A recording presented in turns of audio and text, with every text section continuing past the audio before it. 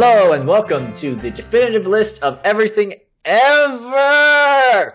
Disney edition. Welcome. It's a new name for the same thing you're still listening to. And I'm Nathan. With me, we have Rabbit himself from Winnie the Pooh, also known as James. Hello. Hello. Perfect. I was trying to do a rabbit voice. I don't know how to do a rabbit voice. And we have also with us a hick firefly, Derek. I was about to try a voice, but I realized I don't know how. I don't know. You know Jim Cummings. I know French, so I'm partway there to a Cajun accent. Is that what that was supposed to be? It's not a racist accent, you know what I'm saying? I mean, he straight up mentions he's Cajun, but, you know. I can't understand a word that bug was saying. Yeah, a slightly less dignified portrayal of a Cajun compared to, say, Gambit from the X-Men. And have you seen his costume? Gambit from the X-Men in the classic film X-Men Origins: Wolverine. That one? Is that the one that you're saying is a good representation? That's the one he's saying. Well, better than this bug? No, nothing is not worse. Nothing is worse than X-Men Origins Wolverine. It and Home on the Range are like bunkmates in hell. So bunkmates? Yeah, that's pretty much how that goes. But anyway, we watched some movies this week. But first, James must take another terrible quiz on Oh My Disney. It has to do with Winnie the Pooh, which is the movie we watched, one of them. And each of us is now a Winnie the Pooh character. Mm-hmm. It's what I always wanted to be stuffed. James, who are you? I'm Rabbit. You were right. I knew I have it. A type A personality. Making to-do lists is my favorite activity, and I'm known for turning everything into a competition. So, this is like the most accurate one so far. It's true.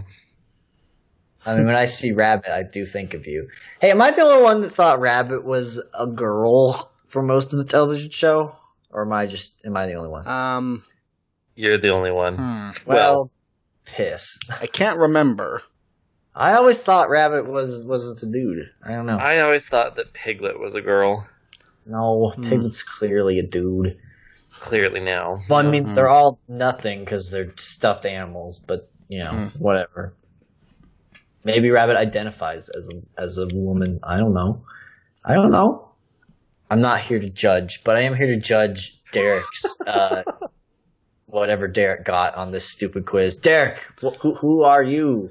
I am Winnie the Pooh.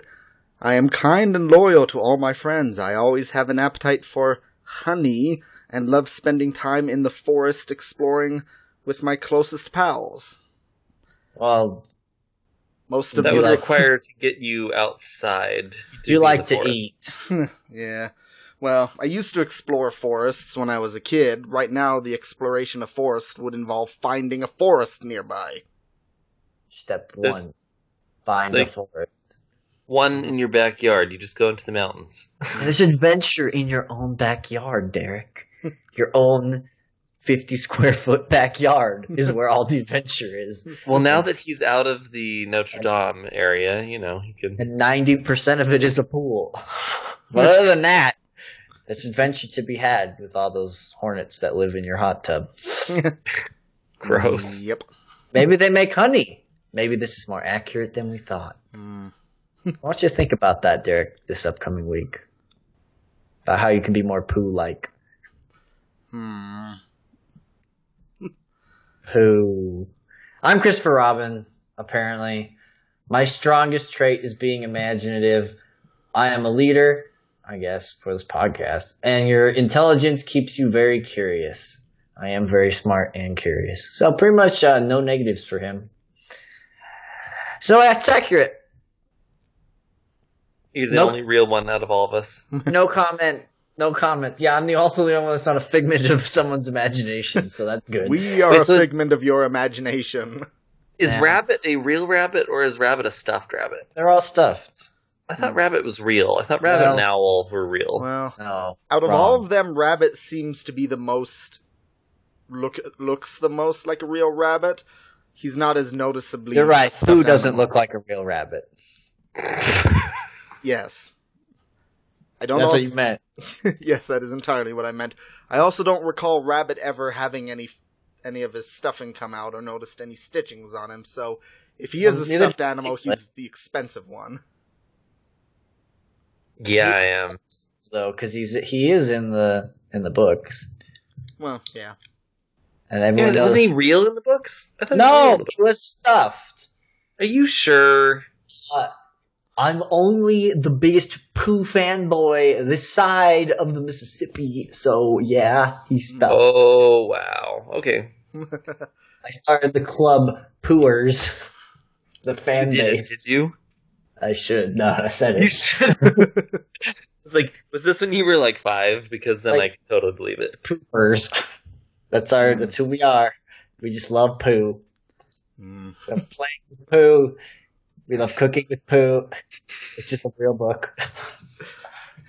These sound bites and more provided free of charge, except not free of charge because they're going up on our Patreon. We don't have a Patreon. They can just record it off the podcast. We will for this. How sure. Let's talk about the degenerate filth we watched this week. Except this week was good. Yes. Not to spoil the surprise that somehow we watched stuff that was better than Home on the Range. Somehow Disney managed to do better this time round. What a frickin' shocker. This week we watched, first up, we have, before we get to Winnie the Pooh, since you already figured that one out, we had The Princess and the Frog back in 2009. Disney's return to animation. And I think I mentioned this in the last podcast, but we're skipping the CG films. We know Dinosaur and Chicken Little exist. We're fully aware of that. We're not watching them until we're done with the traditionally animated films, which is this week, and then we're going to dig deep into the dumpster fire that is early Disney CG animation. So, that as it may, we're watching The Princess and the Frog. This movie was Ron Clements and John Musker's return to try and save Disney's traditional animation department, I guess, or at least make something redeemable. At least not let Home on the Range be the last one, right? Yeah, for real. Oh my gosh. Yeah. The story is... So I didn't even know what the original Princess and the Frog story is besides the frog kissy bit. So it's literally the story that the mom was telling at the beginning. That is pretty much... Well, there's more details, but that's essentially it. It was expanded upon in this one. So in this one you have Tiana, who is a waitress trying to save money for her own restaurant in New Orleans in the 1920s. And a foreign prince comes and through voodoo magic of the Shadow Man, turns into a frog. She kisses him because he thinks she's a princess and she's just dressed up as one at like a masquerade ball. And they both become frogs and they go on a rip-roaring Don Bluth style adventure through a swamp to find another voodoo lady who does literally nothing. And then they have a moment where they realize they like each other. And the carefree prince and the hardworking waitress have to learn to find middle ground. And then they become people again and get married because it's a Disney movie. And she also has a friend who sucks. So that's the film. She also has a friend who sucks. She doesn't suck that much. He's so annoying. And then they have a crocodile, who I actually really liked, and a... That's because you are the crocodile. We established that on a previous episode of whatever the show's called now. And a firefly who sucks. But not as much as a friend. Well, maybe more than the friend, actually. The firefly is literally Gambit from X-Men Origins. Mm-hmm. And just to throw this out now, we're fully aware this is the first African-American princess and a story that is predominantly contains an African-American cast in New Orleans in the 1920s, which is great. That's fine. I do have some problems with some of the portrayals, but we'll get to that when we get to it. So anyway, first impressions, because I forgot how this podcast works, I almost went straight to good stuff.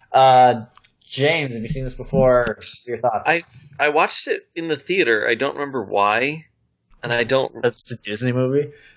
Well, no, I'm pretty sure someone dragged me to it because I was a little bit concerned about how things were going to play out in this film. I didn't really like it the first time, but watching it again this time, I felt like it was actually a really good movie. I was pretty impressed. It may be, Brother Bear and Home on the Range leaving a bad taste in my mouth, and this was such a better film than those two. But I Yeah, it found a wasn't lot to getting like your about it. lungs ripped out repeatedly versus those other two. Might be slight bias, but Slight bias. cool. What about you, Derek? Yeah, I'd seen this one in the theaters as well. I think the reason I saw it was because, for a while I'd been not seeing Disney movies in theaters, but with this one I started getting interested because it felt more like a return to form. Art style looked a lot more like their classic style from the Renaissance era. I remember really enjoying it. It wasn't my favorite movie ever, but I enjoyed it. I did get a bit of an ironic chuckle out of how much it felt like a response to previous Disney messaging with how they portrayed the main focus of the story early on. Did But you and I go see this movie together? probably not. I think I went with my mom. Oh, okay. This was 09. Yeah, Yeah. we were Friends at we were that hanging time. out by '09. Yeah, I don't Oh. think I'm pretty certain I didn't drag you there. I don't have very many memories of that going to see the movie. I just know that I did. And so, Same. That's why I was wondering if it was me and you. yeah. Rewatching it, there's stuff. There's a lot of stuff that I really liked. Same stuff that I liked before. There was other stuff that I found I didn't like quite as much, or was more ambivalent towards. But yeah, it's still a really solid movie, and I'm glad that this was one of the last 2D animated movies as opposed to the last two. I just wish that it had been enough to save the 2D animation department, because there are some films that we're going to be getting to in a bit here that I wish had been done in 2D instead. I'd never seen this movie before we watched it for the show. And again, the context might have influenced my initial watching of it. But I enjoyed it quite a bit. I felt the transition from the second to third act, and most of the second act was not great, which is a problem that most middling Disney films have, I noticed. Yeah. Home on the Range being an egregious example of this. And there was a kind of a skimming over of character depth, and the villain didn't really feel very well thought out either. It had a lot of surface level problems that normally I think might have bothered me, but the film fit together well enough that I enjoyed the watch, and I liked the way it looked.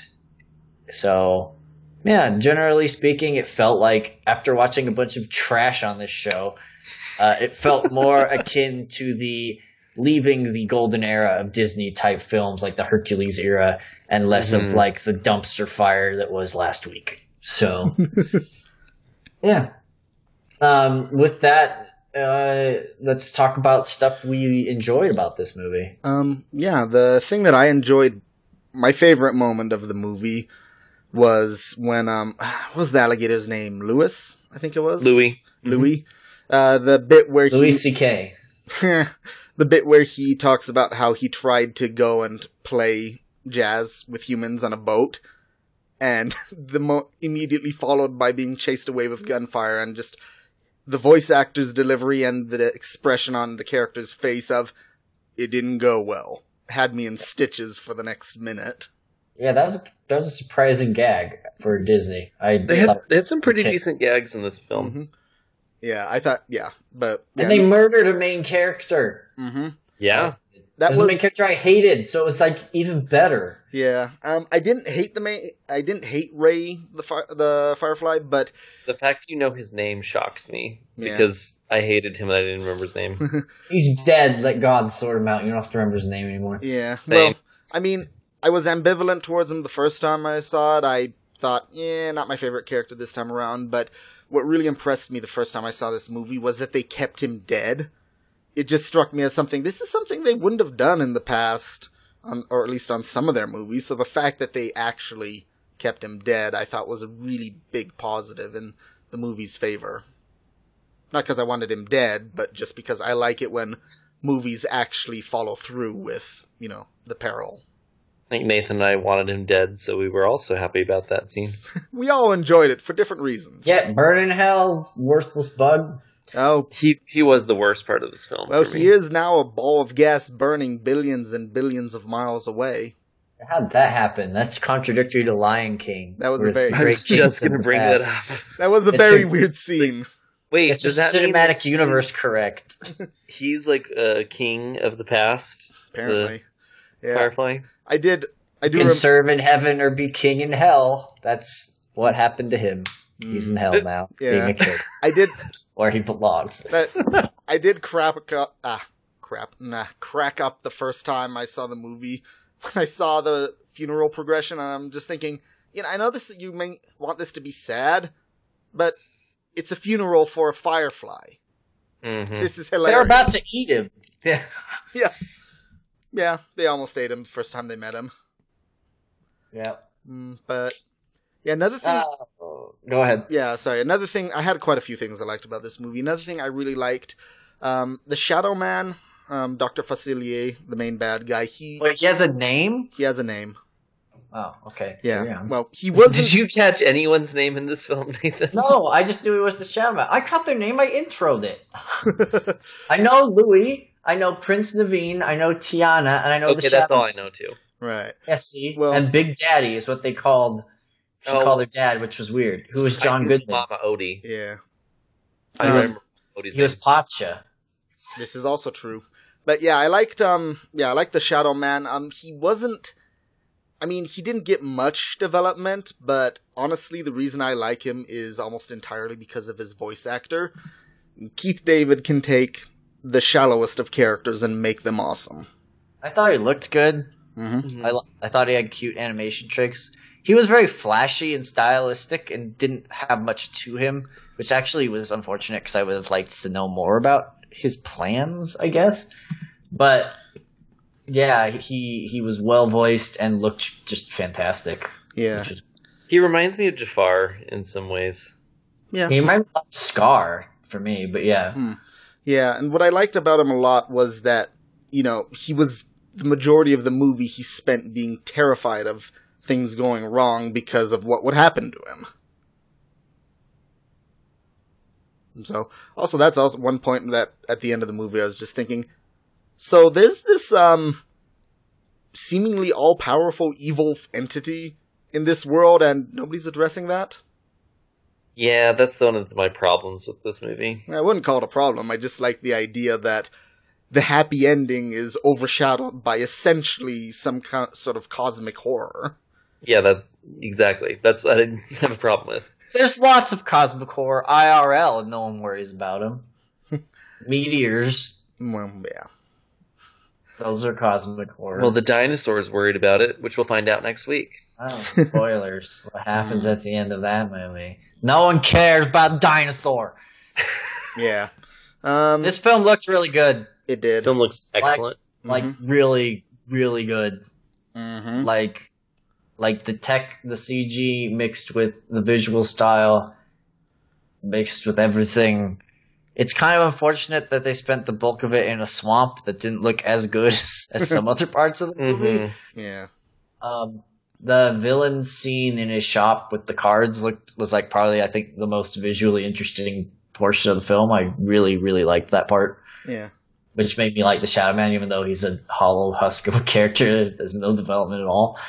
I like how they changed the art style during her song. Yeah. When she's kind of imagining what that place is going to look like. Oh yeah, that was a clever visual effect. I thought that was a good way to keep the song interesting, keep the show going. Yeah. ended by transitioning from the imagination visual style into the reality. I thought that was a clever way of showing that. Yeah. I also liked that song particularly. Did you have something else to say? You inhaled sharply at the Yeah, end. I was like, what's happening? I hiccuped. Oh. No, but I yeah. liked Lewis. Mm-hmm. Louis. I was surprised. I thought I'd hate him. Yeah. He was weirdly the most human character in a movie about frog people. Yeah. What I kind of like about him, well, I think with him the thing is he had, well, I mean, he wanted to turn human, but that wasn't ultimately his goal. I mean, his goal from the very beginning was very clear, and it was the correct goal. It was that he wants to play jazz. Then he succeeds. So the goal, the point, okay. You ready? Oh, no. We're going to talk about thematic elements. This may be too complicated for you guys. So a major theme of this movie is wanting something really badly and having to learn that sometimes you have to go sideways to accomplish the thing you want. It's true. That is like the main theme of the film. It happens with Louis. It happens sort of with the stupid bug whose name I don't even care about. Who broke the laws of physics. Right. Yeah. And it absolutely happens with both main characters, with the prince having to learn that his excess, and he kind of is like feeling sorry for himself in a way. And so he's trying to like get over it by, flirting and being carefree when he has no money is not necessarily this, and being lazy is not the solution to find this happiness that he wants. And she wants to have a store and find happiness, and feels that the only way to accomplish that is through, hard work, because that's what father taught her, which is a noble goal, but it can't be the only goal and the only attempt in and of itself, which is what she learns, in a sense, almost to rely on someone else for help.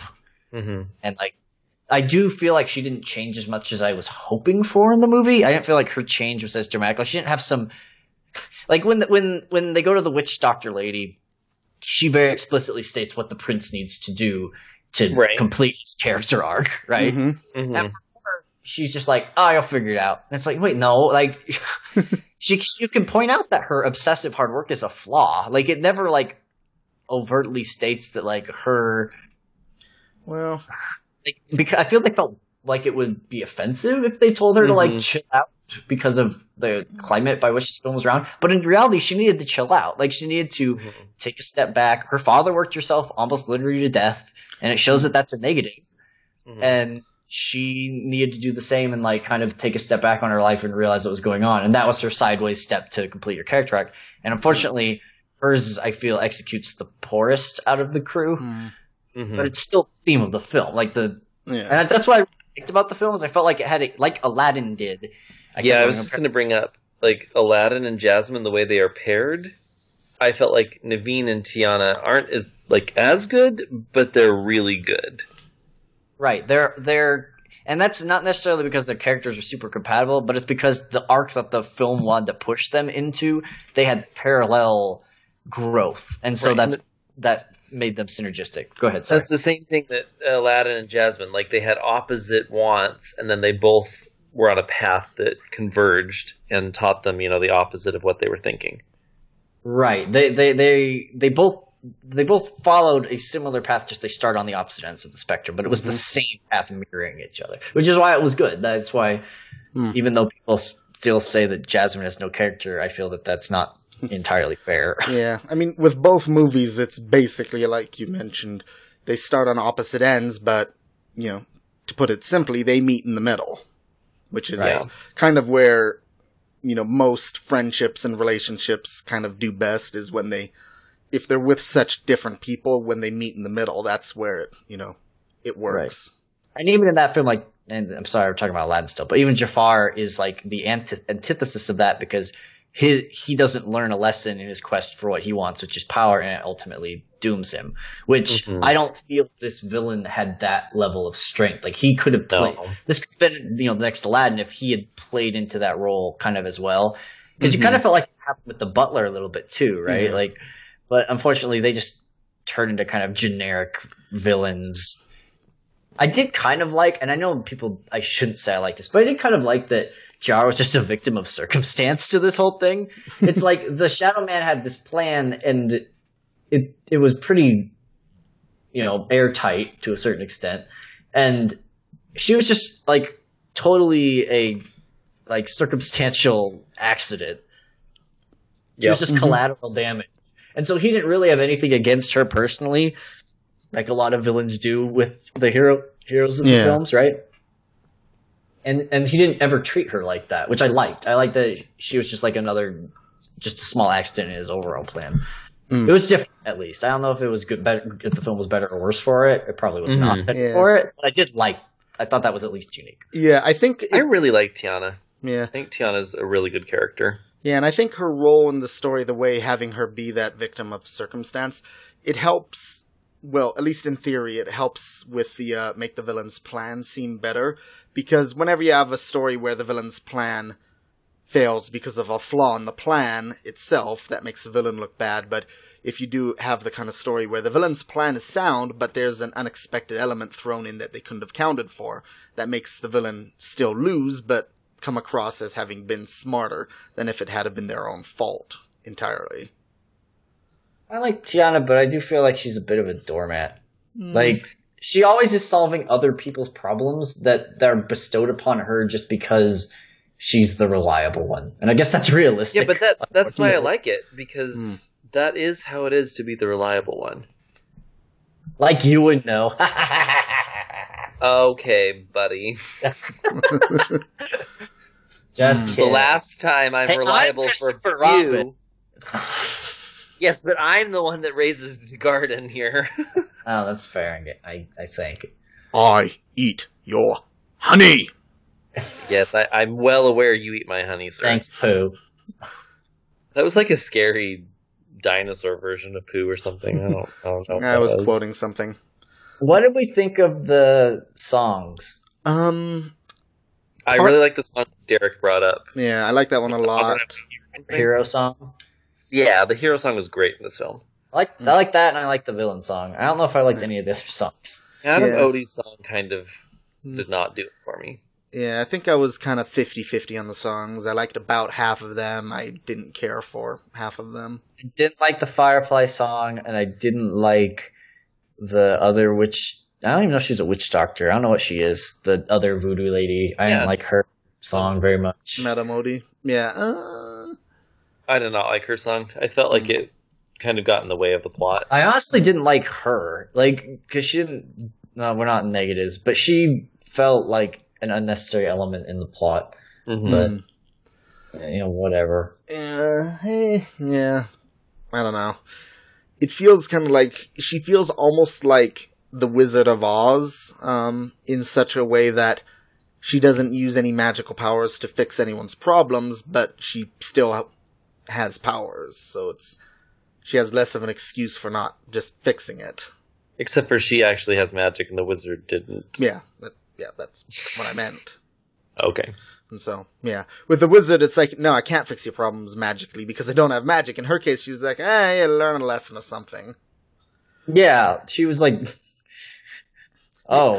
get out of here and learn a lesson. So what? She could have totally just told them, oh, hey, by the way, that loophole at the end that saves you, yeah, you can do that as well. Just so you know. Tiana's smart enough that she could have figured it out herself and been like, so-and-so's a princess. Like, that could have been a character moment for her. Yeah. It felt weird. We're not in the negatives, though. We're talking about the songs. Yeah. We're not positive. We're talking about something that isn't that. I liked that it was set in New Orleans. I don't actually watch very many films set in New Orleans. In fact, I can't think of any. Oh, so you love New Orleans but hate New York. That's why, is that what you're saying? I do hate New York lately.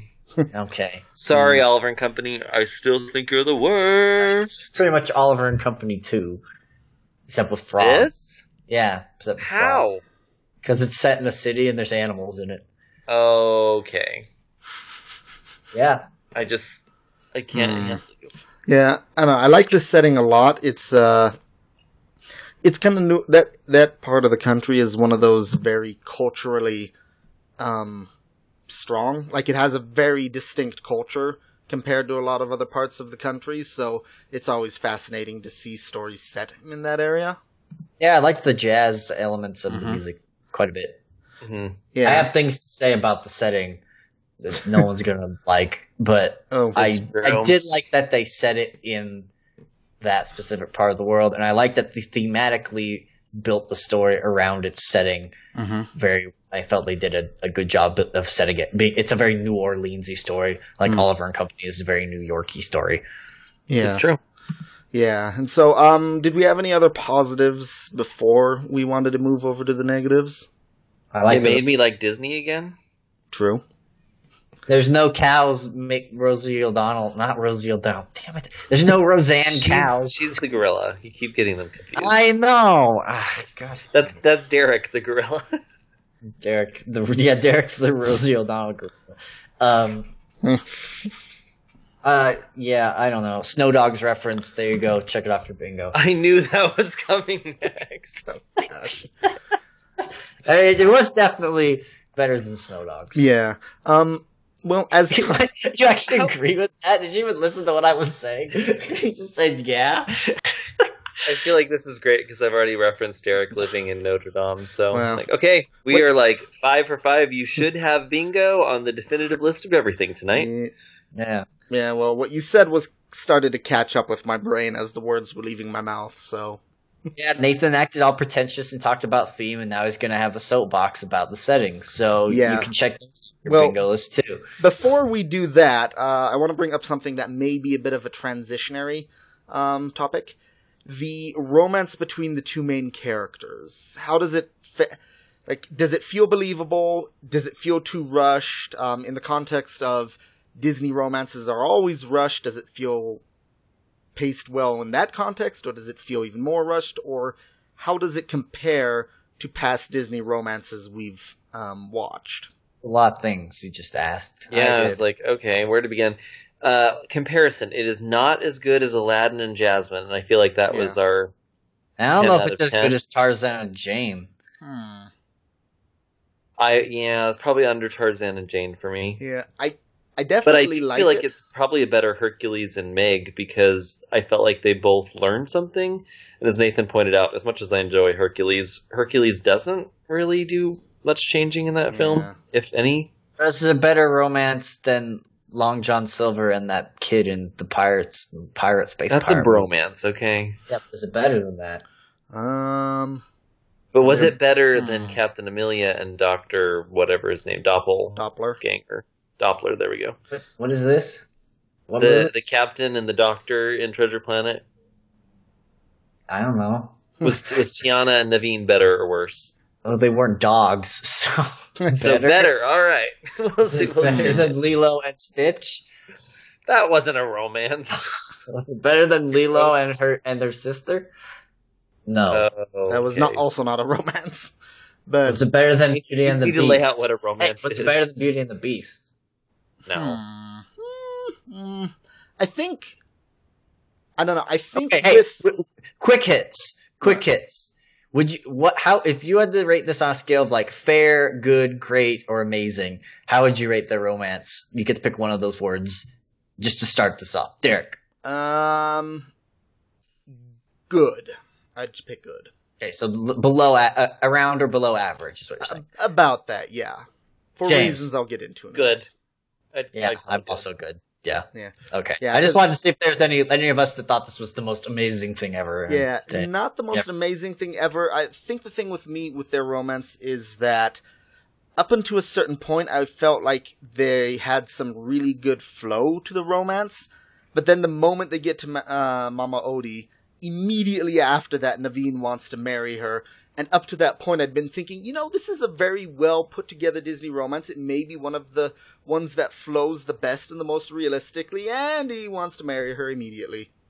He didn't have enough character growth earlier. They Yeah. wasted time on stupid frog catchers. That should have been the transitionary period where she teaches him the mints, right? And then there should have been one scene between that and Baba Yaga's house, and then it would have made sense. It felt like it's missing a whole scene of their development, and they spent too much time on showing that he was like a huge lazy butt. Yeah.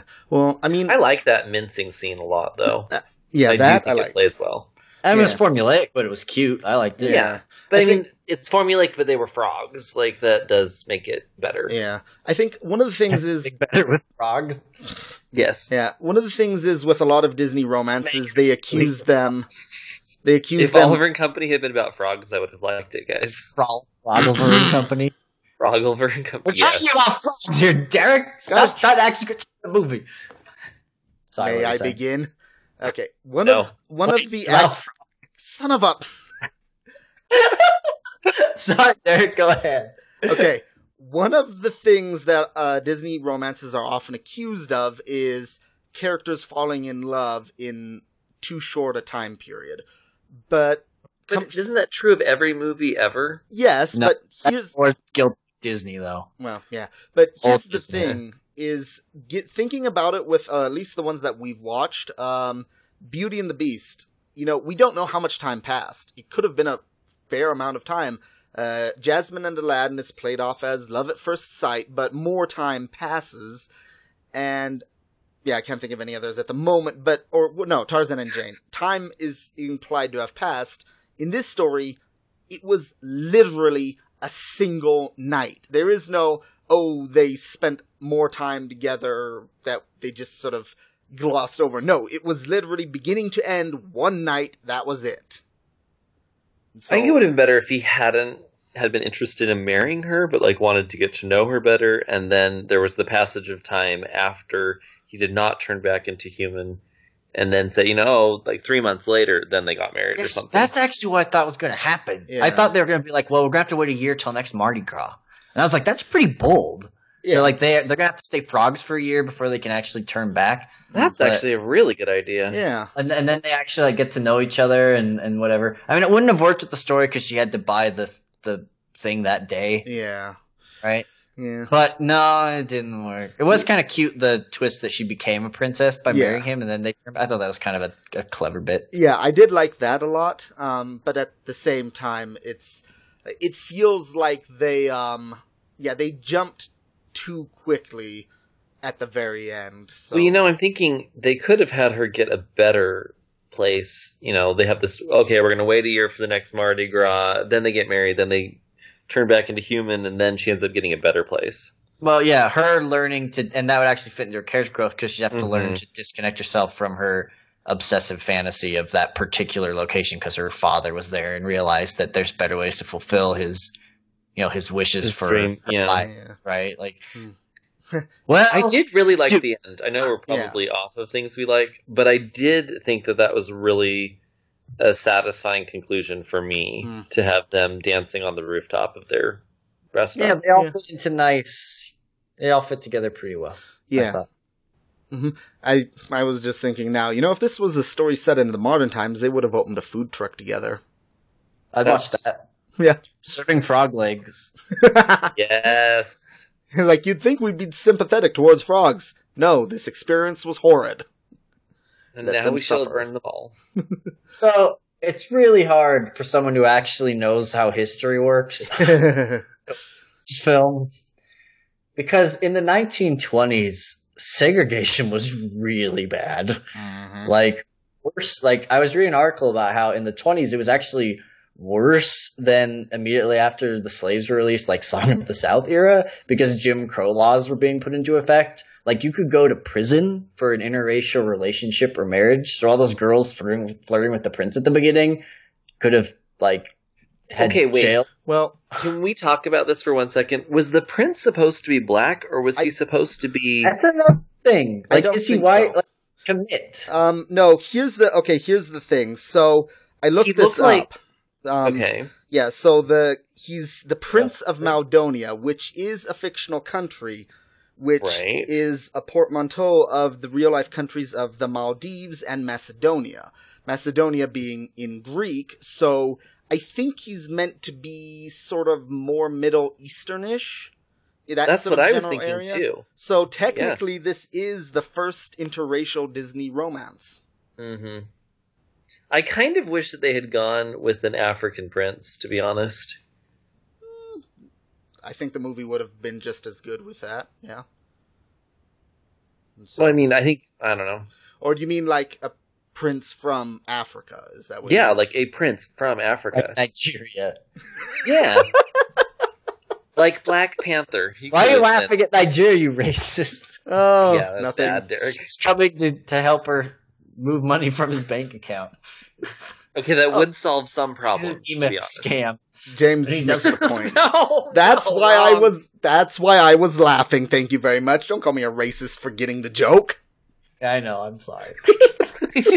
Okay, but my point is this. It's the same problem I have with Song of the South. Where if you look at the Song of the South as an isolated thing, you're like, well, why is this movie racist? Like, it shows a happy black guy, bunch of happy kids, and they're just all getting along. Guy teaching white kids, which is unheard of. Right, it's totally at that time, fine. yeah. But the thing is, contextually, because of that portrayal of the relationships that were happening, that is whitewashing how it actually was. Like, it's great to look back at it idealistically, and we can all pat ourselves on the back for being so inclusive and applying our 20th century mindset to a time that was just frankly shitty for anyone that wasn't white in America. But, like, that's kind of worse, right? Yeah. Like, they hop on a tram, Tiana and her mom, and they just are on the tram. Like, if this were real, they'd have to go to the back of the tram. Or they'd have to go, or it'd be a segregated tram. You don't see any, they were segregated places where people ate. Like, the affluent white couple, or they weren't couple, sorry. The affluent white father and daughter wouldn't have eaten at her place because of how segregation was. Like, they just would not have eaten there. Even if they liked them, there was such a cultural stigma that wouldn't have happened. Like, it would have been a huge deal if they did. They probably wouldn't have even invited her to be visible at the ball that she threw, even if she was serving and making cakes. Like, and that's not saying you can already say, oh, well, maybe her friends were more progressive. But the thing is, like, that was just a thing that just didn't happen. Like, it just did not happen. You can pretend they're being progressive all you want, but that is completely fictional. Yeah. And this portrayal of this era being this happy jazz thing where, white people thought jazz was like the devil's music. Like, they were segregated. Like, we laugh, but that's how they viewed it. Like, there are articles and people wrote newspaper articles about how it's the corruption of society and the Negro is destroying society through their sinful ways in dance and music. And so portraying it as this sort of happy-go-lucky experience kind of takes away from that era. And now I know it's Disney, and I know that they're not going to show blatant, racist interactions in their films. But I do feel like they could, considering how much they were walking on eggshells with this film already, I felt like they could have done a little better. And I do also feel, and to play devil's advocate, it was kind of a damned if you do, damned if you don't type situation. Yeah. So there probably wasn't any real right answer. Yeah. In retrospect, I feel it would have been more kind of, I don't want to say progressive because people can take that however they want, but at least a more daring type film had they maybe shown or at least implied some of the actual racial tension that was going on at the time instead of just completely erasing it. Yeah, I think the most racist characters in the movie, the closest the movie gets to addressing it, is the moment where the two realtors, who until that point had seemed perfectly pleasant to her, the moment where they said, that they were giving it to someone else because they paid cash. And that's the only reason they give, but then they do mention, someone from your background wouldn't have succeeded there kind of thing. And so it's like, that's the closest you get to to what was actually going on at the time. It's even in that sense, you could hand wave it as them addressing her socioeconomic status, not necessarily her race. It's right? And I mean, they do have the scene at the beginning where they go from the big homes of the white people to the lower end homes that they lived in, which you kind of get an idea of, okay, they're sort of showing a tiny bit of it, but very much this is kind of history as Disney would have wished it had have happened, is what it feels like. Right, but it's still like, oh, it's okay that they're impoverished. They're still the happy-go-lucky black family that makes no money, but it's okay because they're still happy. And it's like, no. Like, people that lived in those types of houses in that era were starving. Like, and were very highly segregated against. Like, it almost is worse that they don't address. And, that's still a problem in America that a good chunk of these types of neighborhoods are predominantly African American. And that's a problem that needs to be looked at. Not to pull modern politics into it. But it is worth realizing that there is a modern day parallel. And so, like, that could taint your view of the modern day one way or another. Well, if that makes sense. Well, yeah, it's So not to be like on the defense, but just like as an honest question, do you guys think it's better to not make a movie like this? I mean, or Pocahontas or whatever other, problematic films we've discussed. Is it better to just avoid that? Or is there a better way to have like princesses of color, in your opinion? I mean, here's the thing. If you really want to have princesses of color, like every region in the world has their own myths, and every region in the world has their own stories. And if you want to be truly authentic to like these people's heritage, I don't want to see these people in the driveway. I'm obviously white. It's not my heritage. A different heritage than my own. Mine from that. Like that's more. I feel that's more respectful. If you're directly going into an era that has very dangerous like really bad race relations.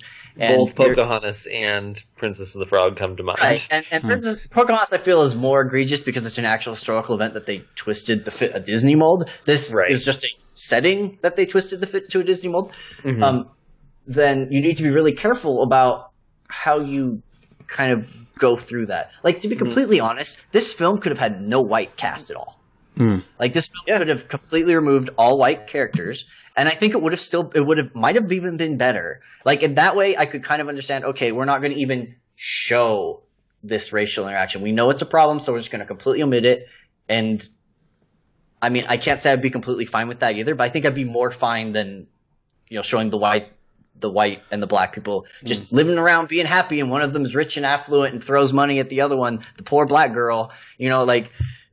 If that makes sense. Like, and I think there was a way to do this that it would have probably been a PG, but they probably could have dug a little bit into what was going on there to at least make it feel like they weren't just completely. I thought this movie is PG. That's G. Yeah. Are you sure? According to IMDb, it's G. Pretty certain it's G. But yeah, it's. I almost feel like there's no perfect way to tell this story with the parameters they set themselves, and certainly not.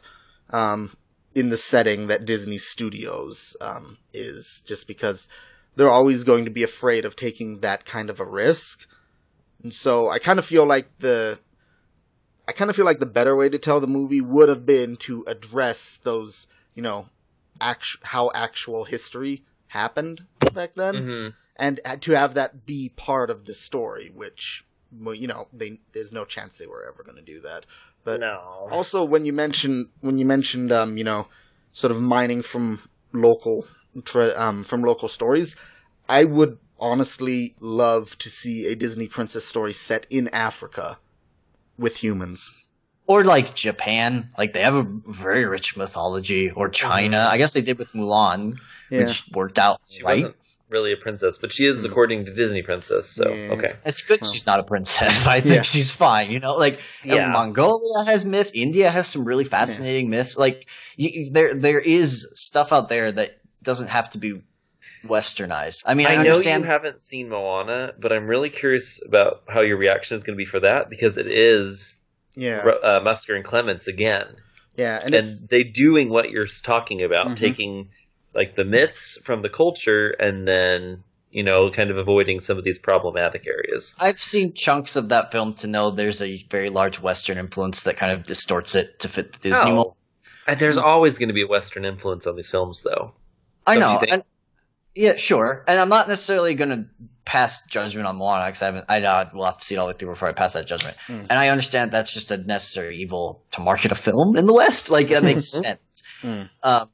But yeah, I do admit you do hit this kind of down if you don't, even with that, because then it could be like, well, you're just westernizing these people's heritage to make money because you're Disney. Anyway, I don't want to be on my soapbox because I don't hate the movie for this. I just want to point that out. And I just feel like it's something that you should be aware of watching the film and not ignore. And it's totally fine to enjoy the film because of it. It's totally fine to enjoy the setting before it. I'm not passing judgment on anyone's opinions here, I promise. Yeah. But I feel like it needs to be said. Yeah, I think the reason why this does better than Pocahontas, because this uses a setting and glosses over aspects of that setting in history, but it's telling a different story that is separate from the issues, while Pocahontas was entirely about the issues. Yeah. And that's why I think it does because with Pocahontas, when you're trying to talk about the issues and you gloss over the, what actually happened during that time, you kind of have a weak premise. The story wouldn't take place. Exactly. If you didn't talk about the issues in that movie. Yeah. This movie, this movie, The Princess and the Frog, in a world where that magical stuff could happen, this feels like a story that could happen in the Disney version of the setting or in the real life version of the setting. Sure. Sort of. I mean, with some exceptions of how people would react to each other, but okay, yeah, it feels more believable, maybe. Sort of. I'm believable. The magic made it more feel believable. I agree. Yeah. I brought this up, but I'm done talking about that specific element. If anyone else, if you feel free to add something, if you don't. Yeah, no, that should be done. That's pretty much it. With any other negatives? Firefly. Yes. Oh yeah, the Firefly. I hate the fire. Okay, so that entire that's like the second half of the second act and like the beginning of the third act. Felt so much weaker than the rest of the movie. And I was sad because I was really excited to watch them interact as frogs.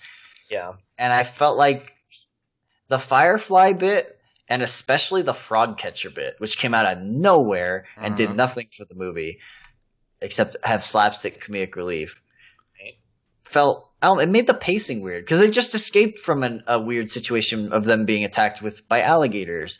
And then they escape a situation where their tongues are tied together weirdly. And then frog catchers?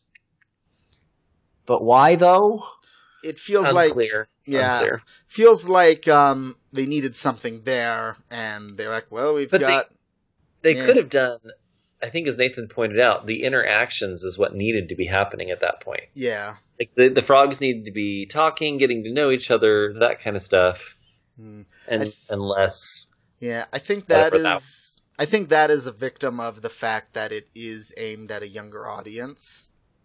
Well, they could have had environmental hazard be the issue and not some random thing that happened, right? Like, I think of The Emperor's New Groove and, like, the issues that come up with them as they, traverse and as their relationship grows. And the large chunk of it is environmental and damages by the, karma based on the lead character being David Spade and a huge dick.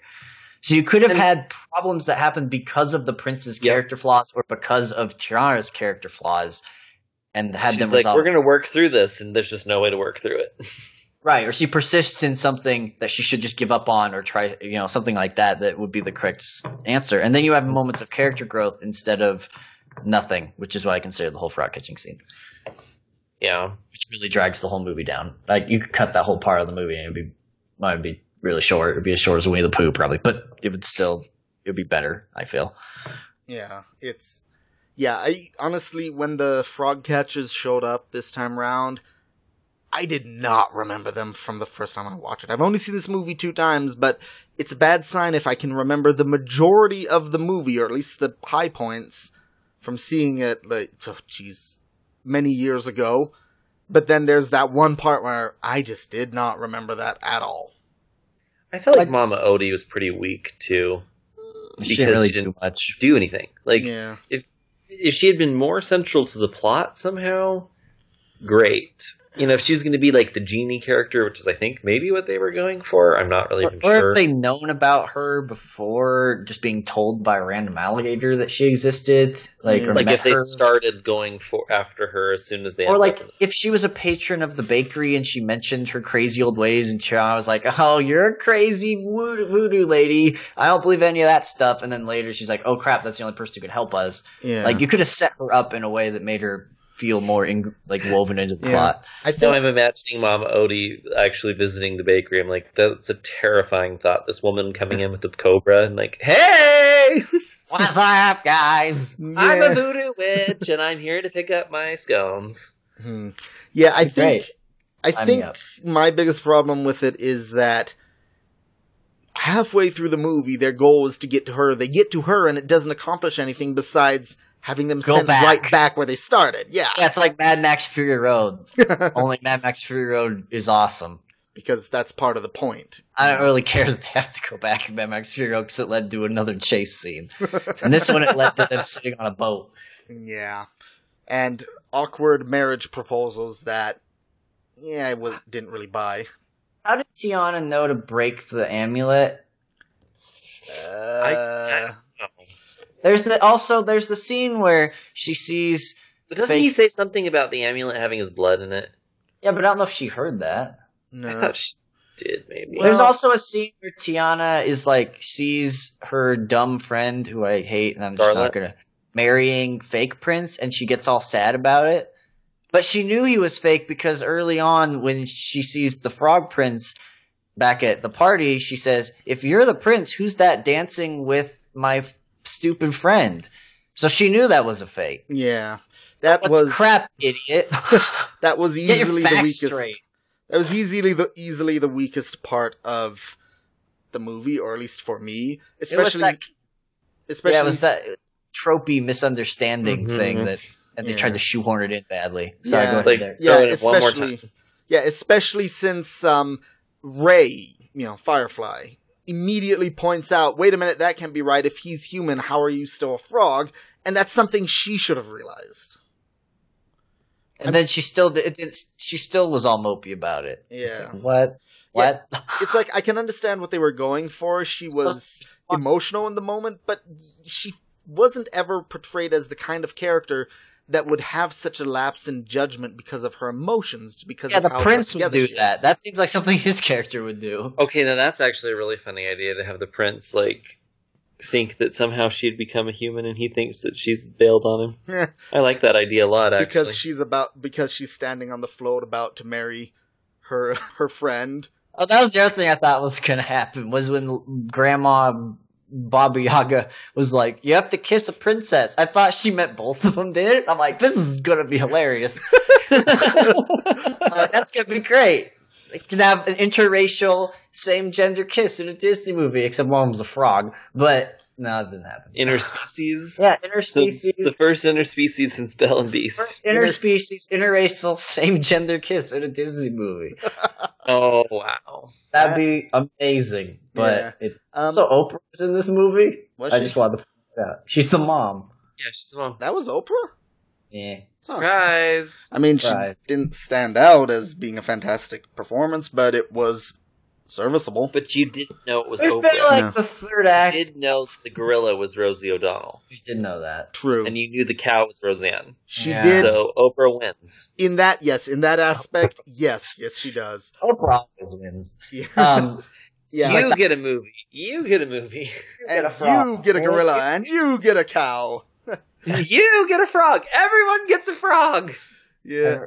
Wait, I have a question. So, did we all kind of think the third act conflict, just in general, was kind of like a boring weekend? It was. It didn't feel climactic like a lot of other Disney films do. I think it's because that Tiana and Naveen's story did not seem to tie into Dr. whatever his name is. Facilier. Facilier, there we go. Yes. Dr. Wiley. That's why Jasmine and Aladdin and Jafar worked so well. They all had, similar goals, or, polar opposite, but similar goals, and it all tied up into one finale. In this, there's two stories running parallel. They kind of intersect at a point, but then they got to both get back to what they're doing. Yeah. And Dr. Facilia's story, to me, does not end satisfactorily, because it's and P.S., there's the worst thing ever out there. But yeah, you guys go and worry about your marriage. Yeah. And even Beast and Gaston and Belle all were good foil. They all worked together as foils. Yeah. Even Clayton and Jane and Tarzan. Mm-hmm.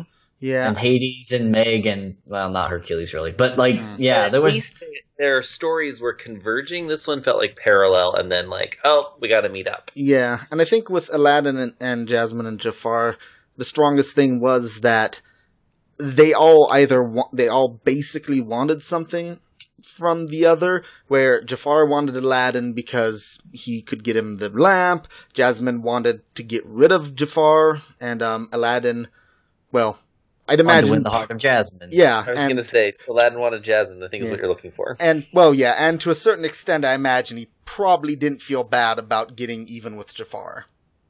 Right. No. And so, I was just thinking, even on a non-romance, Pacha and Cusco and Yzma's story is so tied up with each other that their ending convergence makes sense. This one doesn't. What are you talking about? It all counts. It doesn't make any sense. Exactly. Yeah, I just felt like the whole third act was kind of fizzled. Could have been better. I definitely we were missing a connection between Facilier and Tiana. Like that, I think would have really strengthened it, especially, and it would have explained why he knew what she wanted at the end. Well, he's a fortune teller. That kind of made sense. Yeah, but what if he went up to her and like offered her to obtain the place she wanted for a price or something? You know, like, and she refused him, that kind of thing. Yeah, like, well, I mean, she does. Well, yeah, but I mean, that's literally what happened. Well, yeah, but I mean, earlier on, like, you know, he tried to make her the same offer. Beginning. Oh, yeah, there should have been some before anything else has happened. You know, like, she meets him on the street and he's like, I can get you that property. And she's like, you're a creep. Bye. Do you want to talk to your father or something? Like, nah, I'm good. Yeah, something where his interaction with her was earlier, before Naveen came in the picture. That actually would have been or even for the climax, that would have been great if he had summoned either her father's spirit or a spirit faking to be her father's spirit, and then, use that against her. It's because his motivation's dumb. Like, he wants to get a bunch of money off this random prince who has no money. Yeah, I don't. It's the prince to marry someone who has money and then kill him and get money. Like, what do you even... Well, so he can give it to demon masks? Yeah. Like, what? Do get the kind of sense that he has a grudge or vendetta against Big Daddy. Which that feels... I don't get that at all. Really? I didn't get that either. I don't know. It almost feels like maybe if they'd been a little more true to the real historical setting, that would have been something they could have played around with. Yeah, but then if it was some racial thing, then racism would have lost because Big Daddy won. So I don't know if you want to do that. No. Yeah. No. Well, fair enough. That would have been a weird angle to take. But since this has gone on probably longer than some of our full episodes, should we wrap this up and move on to the next movie? Just about. I have one last thing that I disliked. The ending with, what was it, Charlotte? Mm-hmm. And the whole Naveen's younger brother and her being, well, I've waited this long, was really, really, really creepy. Oh. Like, I was just like... She's weird and creepy, so it worked. Yeah. Yeah, I thought, okay, creepy, but I wasn't, like, turned off. I mean, I saw a joke coming 7 miles away, but yeah. I don't know, it's still, for me, it felt weird, but... Could at least made him, like, 12 or something, like, closer in age, I guess. Yeah. Mm-hmm. All right, final thoughts in brief, since this has gone on for too long anyway. James, show us how it's done. I really enjoyed this film a lot more than I expected to, and I would watch it again, which is more than I can say for quite a few of the films on this list. Mm-hmm. How many stars, dingbat? Oh, yeah. Really productive. I'm going to give it 4 stars. I'm going to be generous tonight. Whoa! I don't know what's going on, but yes, I'm giving it 4 stars. Good mood, unlike last week. Yeah. Derek. Yeah, despite the fact that I had a slightly different view of it this time around compared to the first time, overall, I really like this movie. There's a lot I like about it, and a lot of the weaknesses I can forgive, just in terms of, well, they only have so long to work with. So I'll give it a 4 as well. A lot of what I like about this film, I feel, is surface level, which to me makes it hard for me to want to rewatch it. It's gorgeous. The song's okay, but the middling half of the second half and the third act really kind of irked it a lot. This is why I wish we had half stars, but I made the rules, so I'm not allowed to complain. So I'd probably just give it a 3. It's not bad. I mean, it's better than most of the... Not most, but it's better than a lot of the stuff we watch on the show. Yeah. But I don't really think it hits a upper echelon. To me, it's like about Hercules-ish, like in terms of rewatchability for me. That's fair. Mm-hmm. Yeah. Speaking of that... Let's stick it on this stupid list that is objectively bad. Yeah. Okay, so, I'm gonna start at like 8, which is Great Mouse Detective. Yeah. Does that seem like a good place to start reading this off? And read maybe 5 of them. All right. So 8 is Great Mouse Detective. 9 is Tarzan. 10 is Hercules. 11 is Rescuers Down Under, 12 is Treasure Planet, and then Little Mermaid, which we somehow put beneath Treasure Planet. Thank you, Derek. You're my favorite.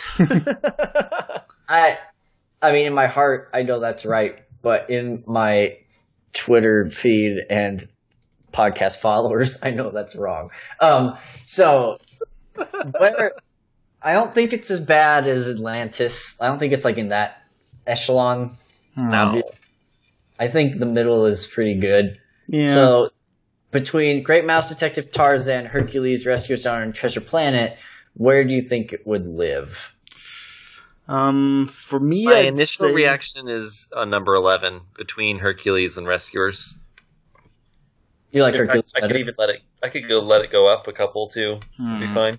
Yeah, I was thinking in the Great Mouse Detective, Tarzan, Hercules area. Yeah. I could... I think I'd like it more than Tarzan. I don't. It's hard. Yeah, Sorry, go ahead. I would place it... I'd say between Tarzan and Hercules. I feel bad for the Rescuers Down Under because I really like that movie, but it keeps getting pushed down the list. I think I could live with that. It was either going to be above or below Tarzan. That was kind of where I was getting sunk. But if we like it below Tarzan, I'm fine. Yeah. Well, I think Tarzan and Jane, their relationship trumps this film, in my mind. Yeah. And it does have a song that won an Academy Award. Yeah. And O'Donnell is a monkey. Not Roseanne. Not Roseanne. Nathan's stupid. All right. That seems pretty good. So we have, just in that area, 8 Great Mouse Detective, 9 Tarzan, and then at a solid 10 is Princess and the Frog.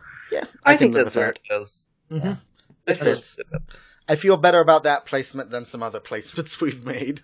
Yeah, I'm starting to think Dead Pursuit Group is a little high, but, too late. Let's just... What is Dead Ever Die? Yeah. I mean, it's fine. It's fine. No one listens to this podcast anyway. Speaking of a couple of friends. So. Just like people we know. Speaking of that, let's talk about Winnie the Pooh. The gritty reboot, because it's one of those things that uses the same name as other things as the title. So Winnie the Pooh is barely a movie because it's only an hour long. Mm-hmm.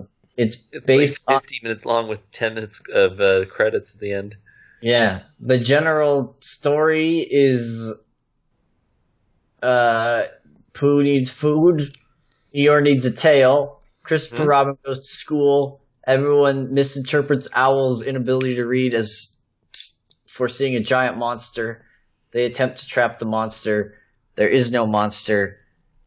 Chris Robin or is there? Says y'all bunch of crazy dumbasses. That's literally you coming and finding Derek and I, though. And then Pooh eats some honey. Yep. That's the movie. John Cleese narrates. Yeah. And Jim Cummings is like 47 voices. So he is the cast of Winnie the Pooh. This is kind of based off of a book, the Eeyore Tale bit, but they added the Christopher Robin leaving. It's worth pointing out, this is just called Winnie the Pooh in 2011. There are a billion Winnie the Pooh movies. Like, there's a Piglet movie, there's a Tigger movie, there's a Heffalump movie. Those are all in, like, Pooh's Grand Adventure, The Search for Christopher Robin. Those are all degenerate trash, and that's not what we're talking about. We're talking about the 2011. Like the actual Disney animated film. Well, right. So I know Derek's seen this before, because I remember when it was in theaters, he went and saw it and then told me about it. So I want you to tell me all about you rewatching it, Derek. Did I see it in theaters? Yes, you told me. You said you liked it. Yep. Yes, I did like it. Do you still like it? I do still like it. It is... I mean, Winnie the Pooh, I grew up watching some of the movies. I watched many episodes of the TV show. As a young kid, I really liked it. And I feel that this movie is very faithful and probably one of the better stories they've told. Although to a certain extent, I can't escape the feeling that they've told part of this story somewhere else before. Like the whole Christopher Robin goes to school and everyone wonders, where is he? And they go on an That was literally the plot to Pooh's Grand Adventure, where, because I've seen that movie, where he says went to school, and I think it says skull, and they go on a big journey and go to big And they're skull rock. looking out for the Skullosaurus. Yeah. And It's effing awful. Yeah, and the Baxen... It's a great film. What are you saying? It's only 2.2 points less on IMDb, so maybe I'm just full of crap. Anyway, Probably. Well, finish your thoughts, Derek. Yeah, and the Baxen feels a lot like the Heffalumps and Woozles, to a certain extent. Yeah. And it's racist against gingers. Yeah. If gingers are not a race. This is a very... And also, Derek, wrap up final thoughts. Yeah. That was it. He's done. Yeah, this is a very racially charged week for us here, huh? I'm going to talk about my Winnie the Pooh backstory. I love it. I love Winnie the Pooh. Okay, so I read all the books as a kid, and I loved them. And all of E. Climbs, I believe it was. I read all his other books. I read everything that guy wrote. I loved him. I loved the many adventures, like the original ones that were based off of the books. Mm-hmm. I abhorred the new adventures, which were the ones when they went off books and Disney tried to write it. We had a couple VHS tapes of those, and hate is a too weak a word. I felt they completely ruined the source material, and it was just trash. Mm-hmm. This feels like 80% many adventures and 20% new adventures, and I'm okay with that. So, and I never. That's really generous of you. I never seen it before. It was charming. It was nice to see these characters again after not watching anything with them since I was like 10. And John Cleese was in it, so I mean that was great. It was completely acceptable, and I liked it. And it felt like the old cartoons, which is the biggest compliment I can give. Probably because the better half of it, which is the Eeyore's Tale bit, was based off of a book. Yeah. So. Yeah, I do remember reading. I'm pretty certain I've read that one. Yeah, and it ends the same where Owl just stole it because Owl is like the arch villain of the Pooh universe. Owl really is, though. Yeah. James, we need your initial thoughts. I don't remember when I first saw this movie. I've seen it several times since it came out because it's one of the few movies my niece watches and enjoys. And I also agree with Nathan that I really enjoy how much it feels like the original movie and less like the new stuff. It was really fun rewatching it. It felt like kind of a kick of nostalgia in the stomach, and I needed that, so.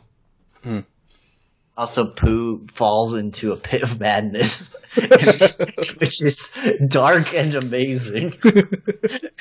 That's my favorite part of the whole movie is where Pooh just loses it out of his starvation and hunger for honey. His honey obsession. And everyone just starts saying honey. It's like something out of Silent Hill. It's freaking terrifying. And then he goes into a honey nightmare dream and sees honey clones of himself and bites their heads off. It's amazing. Pooh don't give no craps, man. Yeah, speaking of honey, I love the way they animate honey in the Winnie the Pooh stuff because it looks so delicious. And then you look and taste actual honey and you're like, why would I eat this on its own? It needs to be on something. Winnie the Pooh. Derek, there's honeycomb. You can eat it with honeycomb. Honeycomb is tasty. Talking about positives? Is that what's going on here? I feel like we're on positives. Backgrounds of this movie look incredible. Oh, yeah. Yeah, they look like the old stuff. I loved it. Mm-hmm. The fact that it was done by the real animation studio and not their knockoff television Disney Toon Studios, I think really shows you the difference. Because, I mean, as a kid, I didn't really know the difference between, and Nathan clearly did, but between, like, the new adventures versus many adventures versus, like, those spin-off movies that all went to the theater that weren't really, real animation studios. And then you watch this one and you're like, oh, that's what Winnie the Pooh should look like. Mm-hmm. Yeah, it looks great. Yeah, it is very much, it looks smooth and fluid, and it's very much a modern interpretation of the classic movie. And so I think it works on multiple levels. Like, there are jokes in there that work for adults, but the story is easy enough that a kid can watch it, not, get lost. Speaking of which, I loved the bit with the knot. It was like, I cannot. Oh, so you can not.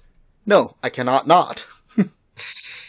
I thought that was fantastic. It was like a little play on who's on second, or I don't know. whichever I it was is. so happy that Owl flew out and they Yeah. came back, Yes. and then they're just like, "What a Owl? good speech!" And it's like, Woo! that's good. I'm glad they hung a lantern on it. Yeah. Or else I was worried about that. Yeah. That's one of the best bits in this whole film, I Oh, think. gosh. That Aloe just, flying out of the hole and then flying back in. Yeah. Or Still stuck. or the bit where they think that they've got the Baxon and everyone's like, oh no, I couldn't possibly go, I'm too important. Oh no, I'm with child. And just Rue, the delivery is just fantastic. He's like, send the pig. Send the pig. I was like, man, Rue is vicious. I'm glad they incorporated it being part of a book, which is Yeah. what they took. That's how you Yeah. can tell the New Adventures, by the way, is they don't tie the They book don't in. have the book. Yeah. Yeah. Because they're not based off the actual text. And so I really Well, like that's why the they wordplay, did that. like, the cannot works. Because it's like that, they have just tons of word jokes and word references, and visually they're inside the book. Mm-hmm. Yeah. Yeah. I love Eeyore. Oh yeah, I Eeyore love was Rabbit, fantastic. Of course. I sent you guys a joke in the chat that was my favorite part of the movie. I'm going to see if I can find it. About your? About Eeyore. I don't remember what it was. Yeah. Eeyore's one of those characters that I find myself relating to more and more as time goes by. The voice of Piglet was still the original Piglet, right? Was it? I don't know. Or is this one after he passed away? Pooh was the original. No, Jim Cummings did Pooh. I thought Jim Cummings did Pooh in the original. No, he did it in the New Adventures Winnie the Pooh. Oh. Oh. It was Ernest something. He did Ka, the snake. Oh, yeah. Oh, no, okay. The line was they finally give Eeyore's tail back, and he goes through all these motions that it works, and they're like, oh, so are you happy, Eeyore? And he's like, no. I just dead stop. Like, No. yeah, Eeyore, you're the best. You're so funny. Yeah. Honestly, Tigger used to be my favorite. He was me too. He was a little abrasive in this film, I felt. He was. Yeah. Felt more like somebody that knew the basic character of Tigger and then tried to compensate for it. Yeah, that was the 20% New Adventures, was like when they take these characters to a little too much of an extreme. Like, the original stuff was light and whimsical, intentionally so. Like, there wasn't a whole lot there. The characters were intentionally kind of a little thin. I mean, they're stuffed animals, for crying out loud. Yeah. And it was just out of the innocence of youth and, like, this imaginary story. It's when they try and supercharge, Tigger's not only hyperactive, he's crazy, and makes Eeyore be crazy because Eeyore's sad, and like stuff like that feels, and like Owl is kind of a presumptuous ass, and like let's make him a super presumptuous ass, and it's just like, and make him read things wrong, because that happens all the time in the book, and make it cause this huge problem. And it's like in the book, if Owl read something wrong, it caused kind of a little small problem, where in here it's the crux of like the main issue, and it feels that felt New Adventures to me. Yeah, instead of and they even hang a lantern on it with the song "We'll be back soon," and I was like, "Back soon? Huh? That sounds like Baxon." And so it's also Cheers. yeah, that is a good joke. Yeah. But yeah, I think one thing that I noticed was that I don't know if I'm 100% right in this, but it felt like certain characters like Owl and Rabbit felt a bit out of character compared to the way I remembered them. Yeah, they're ramped up. That's what I'm saying. Like Pooh being super hungry all the time is Pooh ramped up. Piglet was like the only one that felt most accurate to the original, but him freaking out more than he would in the original show, where he was just kind of timid, is amping his character up, right? Like, But I also think amped up. this is a step back from where they were on the cartoons that are not from, the feature animation. Yeah, absolutely. Studio. And so I think that's why it works for me, is because while it is, a step above where they were in the 60s when they made the original shorts and then, put them together for the full movie in the 70s, this is not like what it was in the 80s and the 90s and the early 2000s. Yeah. I think you misspoke when you said it was a step up from the 70s. So the original. Oh, you mean like the characters are amped up, not like the show's better? Right. Because I don't think this is better than the Many Adventures. No, I'm saying that the characters being amped up, like, supercharged Tigger. Yeah. Is a step down from where Tigger was from the 80s to the... This is like the Star Trek Beyond versus the original Star Trek reboot. Yes. Where they toned it down to a level that feels still modern and a little overdone, but more akin to the original, whereas the Star Trek reboot felt completely, especially the second movie, felt completely out of place. Yeah. Right. Yeah. How's that for a great analogy that no one gets or cares about? What a good podcast. Good that job, was mate. almost as good as Snow Dogs, but Derek still wins. Nothing's as good as Snow Dogs. Yeah, was anyone else freaked out by Christopher Robin's eyes? No. No? Really? He did look different. They look different, but it's fine. Well, yeah, that's if you go back and watch the one from like the originals, Kanga's eyes change throughout the movie. So I mean, this is a standard. Fair enough. But Mr. Robin's pupils were like the size of fists. Yeah, and not only that, but his eyes had white, where in the originals it was more the style of it was the color of his skin was his eyes, and then the black. You mean his eyes were black? His eyes were black, but it didn't have any whites. Where it would have been. He did not have whites in his eyes. You're right. So that was a bit of that. I mean, it didn't look bad. It just was an adjustment compared to the last time I'd seen the character. I guess we're on negatives. Yeah, I mean that's not a very long section.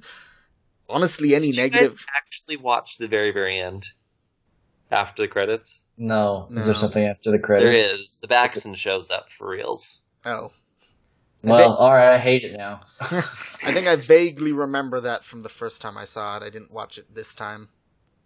I was just curious, because I was like, I bet Nathan would not have liked to actually see the Baxton. Yeah, those dang gingers. Yeah. Right there. I mean, the Baxton was nice, if it makes you feel better. But you're not really a nice ginger either, so I don't know if that'd make you feel better. Well, that's just rude. Yeah, I think it kind of feels like with the Heffalumps and Woozles again, where originally they were just a kind of a figment of their imagination, but then in the New Adventures of Winnie the Pooh, they became real. Yeah, it's freaking stupid. Yeah, so it's a weakness of that. It's the new stuff. Well, I thought it was more of a joke watching it at the end. He just shows up and he's like, "Oh, someone's going to get hurt with all this stuff left all around here," and he starts like picking it up and falls in the hole. And then he's like, "LOL!" You're such a jerk. What? Why am I a jerk? You're mean to the ginger Baxton. Oh, F him. He's allowed to be mean to the ginger Baxton. I changed my mind. Maybe this is 30% new, actually, which kind of makes me sad, but that's okay. Yeah, I think, honestly... a negative is I felt the film plotted a little. In parts. Which is crazy considering how short it is. Yeah, I was like, is this movie, like, almost done? And it was, like, halfway through, I'm like, it's only been 30 minutes? Like, really? Yeah, I never felt that way. I should rewatch the original cartoons. Like, but I never felt that way. Yeah. I never felt that way about them. I think it's because the original is 3 distinct stories. This one, tried to make it one story. Yeah, I think that works. And I also feel like, see, the thing with making the characters supercharged is you start expecting more out of the story than just this whimsical little adventure of them falling in a hole, right? Like, and that to me kind of is why I didn't like the New Adventures of Winnie the Pooh, is by ramping up the characters, they had to ramp up the story, and then it gets just ridiculous. Yeah. And some of them are just completely ridiculous. I'm trying to remember the ones we watched as a kid. I'm pretty sure I blotted them out of my memory because I can't recall anything. But, like, they just have to amp them up. And so the whimsical bits of this film felt at odds with their slightly too jacked up main characters. And if they had toned them down and just made it kind of a cozy little, like it's like a warm cinnamon roll of a movie that like you just kind of enjoy the experience and you don't expect much out of it. I think that would have worked better because that's kind of the feel you got from the originals. Yeah. But since they didn't do that, it felt like it plotted. Because it felt like there was supposed to be something that happened in this movie, and literally nothing does. Yeah. But that would have been okay if they didn't make it they didn't build the film like something was supposed to happen. Yeah, I think, honestly, speaking about, building things up too high and overturning the characters, I think a good example of that was from the New Adventures, there was like an episode where Tigger goes on this bend where he's, I think, the masked Avenger, and he's basically like a cross between Zorro and a Musketeer, and he goes around, quote-unquote, saving people to the point where everyone else gets so annoyed with him that they make a giant monster and fill it with goo so that he gets stuck in it when he attacks it, and then they all get stuck in it. Baby story. Well, why? Similar. So. Why are we even talking about this? Well, I'm talking about it because there's a good example of how ridiculous these stories can get. Oh, if you I got overblow lost. them. I was like, yeah. This was not in the movie because I would have remembered this. Yeah. Welcome to the experience of watching the show. Like, why were you watching this, Derek? I don't understand. Because I was a kid. I watched the Piglet That Would Be King. What? I'm looking through the episode list. I'm trying to find the new Great Mouse Detective. The Great Mouse Detective. I watched the Christmas one. I watched the one where it's Christopher Robin gets a new toy, and they all recognize that it's a toy, and he's like a better toy than them, and they keep talking about how they're toys, and I got really uncomfortable. It's like Hobbs. Their toys? Yeah, they talk about how they're toys. Oh. I remember one where Rabbit feels unwanted, so he leaves and he goes to a toy shop so that maybe he'll be bought by someone that, appreciates him more. Or this is literally the story of my life, guys. There's another one where they're like watching a scary movie and they're like, oh, he has a knife, and Piglet's like, oh no, and Tigger is, oh, it's just a butter knife, and Piglet. It's like, oh no, the poor butter. It is the Piglet Who Would Be King. They go to the land of milk and honey to get Pooh honey, and they're all piglets, and they make Piglet their king, and they have a volcano that's full of honey. Why? Okay, nope, we're just not going to go there. It's the effing worst. This movie is really good, and it's made better by the fact that it's not one of these spin-offs. Yeah, it's not the Piglet Who Would Be King, so it's totally or fine. the Tigger movie, or Piglet's Big Movie. Yeah, or any of that other bullcrap. Yeah, because I think people would be forgiven for expecting... And John Cleese is in it. I'm going to keep saying that. too. Yeah, I think people could be forgiven for thinking this movie would be bad because of everything else Winnie the Pooh has been in recent years. But no, it's really good. If you love the originals, if you love the books, I'd say this is a pretty fair addition. Yeah, I would agree to that. So yeah, it was better than I thought it was going to be, because I thought it was going to be the New Adventures of Winnie the Pooh. Yeah. Derek, that sounded like it was your final thoughts. Do you want to give it a rating? Yeah, I'll go ahead and do that. James wants this podcast to end. I'm like, okay, we've talked over 2 hours, you guys. It's only been an hour and a half. Okay, good. I'm going to give it a 4. It's kind of on a slightly different scale because I hold it at a slightly different standard than The Princess and the Frog, but it was a 4 enjoyment for me. James. I'm going to continue the generosity streak and give it a 5. Crazy. I am crazy. Are you crazy? I'm feeling generous tonight, unlike my typical rabbit hoard everything self. Yeah, I feel like this movie did everything it needed to, and I had a really good time watching it, and I'd be happy to watch it again. Well, I want to give it a 3. Do it. I feel bad. It's not... Because I'm really glad that Disney finally, at the very end of making terrible Pooh things, made what, pun intended, made a decent one. I'm glad. It's not like Piglet's Big Movie that makes you want to blow my brains out or Home on the Range. But it still feels like even after all that time, they still didn't get Winnie the Pooh. They still just couldn't quite get it. That's fair. And it really made me want to watch the original ones, because I remembered how much I loved them and how much they're like a warm cinnamon roll or a warm blanket. They kind of just make you feel okay. And this movie almost did it, but it just didn't quite do it for me. And I was actually kind of bored during part of it, which is sad because it's an hour long.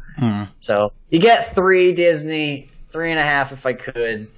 You get an A for effort. Well, you get a B+ for effort. You didn't F up Pooh. You didn't make him go to a land of piglets that make Piglet their king and a volcano that erupts honey. It scares me that you saw that and that... I saw it many times. It was the one VHS of the new Adventures of Winnie the Pooh we had. So, all right. We have mixed ratings, but I think that's fair. Yeah. I'd say, all that aside, I would not hesitate to show this movie to younger children. I think they would I think they'd really enjoy it. I think it's good.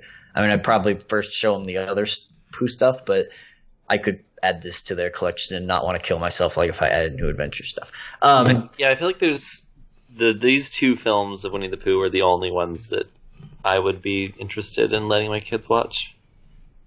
Yeah. Yeah. We're going to put the on other the ones- list. This is getting a little more complicated because I liked it a lot, but Yeah, I keep looking at the list and I'm like, well... I mean, is it in kind of the same neighborhood as The Princess and the Frog? I'd put it between Hercules and Rescuers Down Under. No, Okay. I'd put it between Rescuers Down Under and Treasure Planet. I'm fine with either of those places. Yeah, I can see. Yeah, I can see that. At Although, 13. yeah, although that does put it above The Little Mermaid, which kind of blows my mind. It's better than Little Mermaid. Yeah, I think there's to be fair, if you did not see any Pooh at all in a vacuum, I feel like you might not get as much out of this movie. I don't know, because Elise might not have seen it. But for me, I have more nostalgia for Pooh than I do for Little Mermaid. Like, that was an integral part of my childhood, and I'm glad they did it right, even if I slammed it and gave it 3 stars. So, But that's your shtick, Nathan. You gotta slam things, so... I have to come on and slam and welcome to the jam. Our listeners would expect nothing less. Hey, what you gonna do? Yeah, she would be disappointed otherwise. The one listener we have besides ourselves. It's like the 3 listeners, James, Derek, and Nathan, while listening to it while editing. Wow. Yep. So let's read off the list, shall we? We shall. We shall. Does someone else want to read it this week? I'll do it. All right. Do it. Then prove it. Starting at number 1, we have Aladdin, Beauty and the Beast, Thank you, Derek. The Lion King. Thank you, Derek. I'll never live it down. The Hunchback of Notre Dame. Thank you, Derek.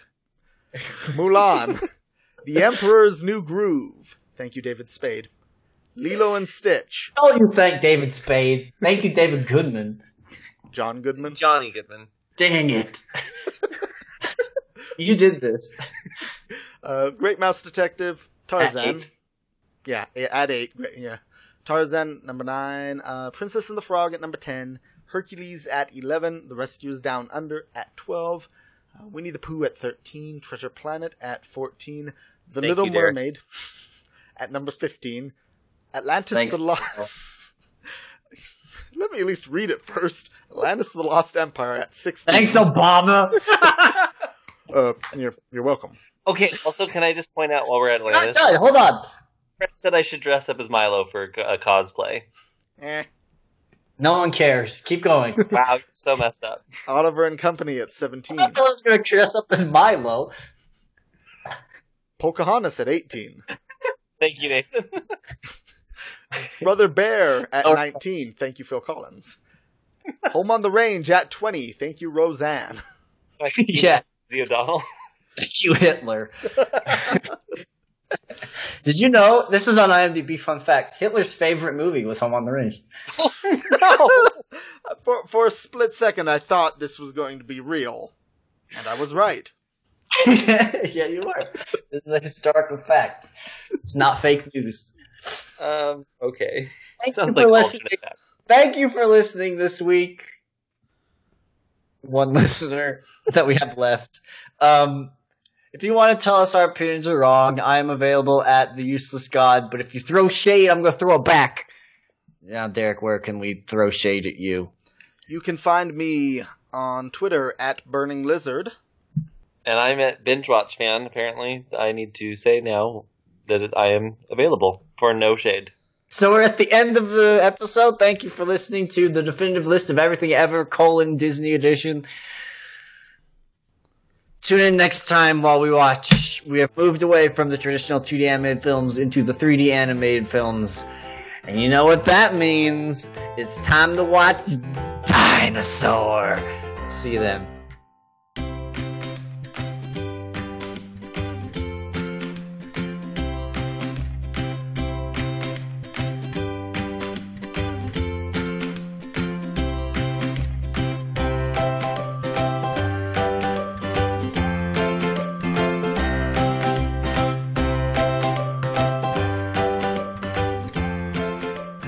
Definitive list of everything ever, Disney edition, Derek cries. You can't put a hyphen next to a colon. I do what I want. You freaking can't screw up our podcast with your bad grammar. Bad Kelsey grammar. That was a good joke. No one laughed at it. I was trying to let Derek say that we were done recording. Kelsey Grammer is an actor of Frasier and Beast from X-Men 3, X-Men United, the best X-Men film since X-Men Origins Wolverine. Oh, I was going to say the best? Well, the best X-Men film if you like Beast. Opening and ending music by @BenSound. Podcast cover art by Nathan Rackley @Droakir on Twitter.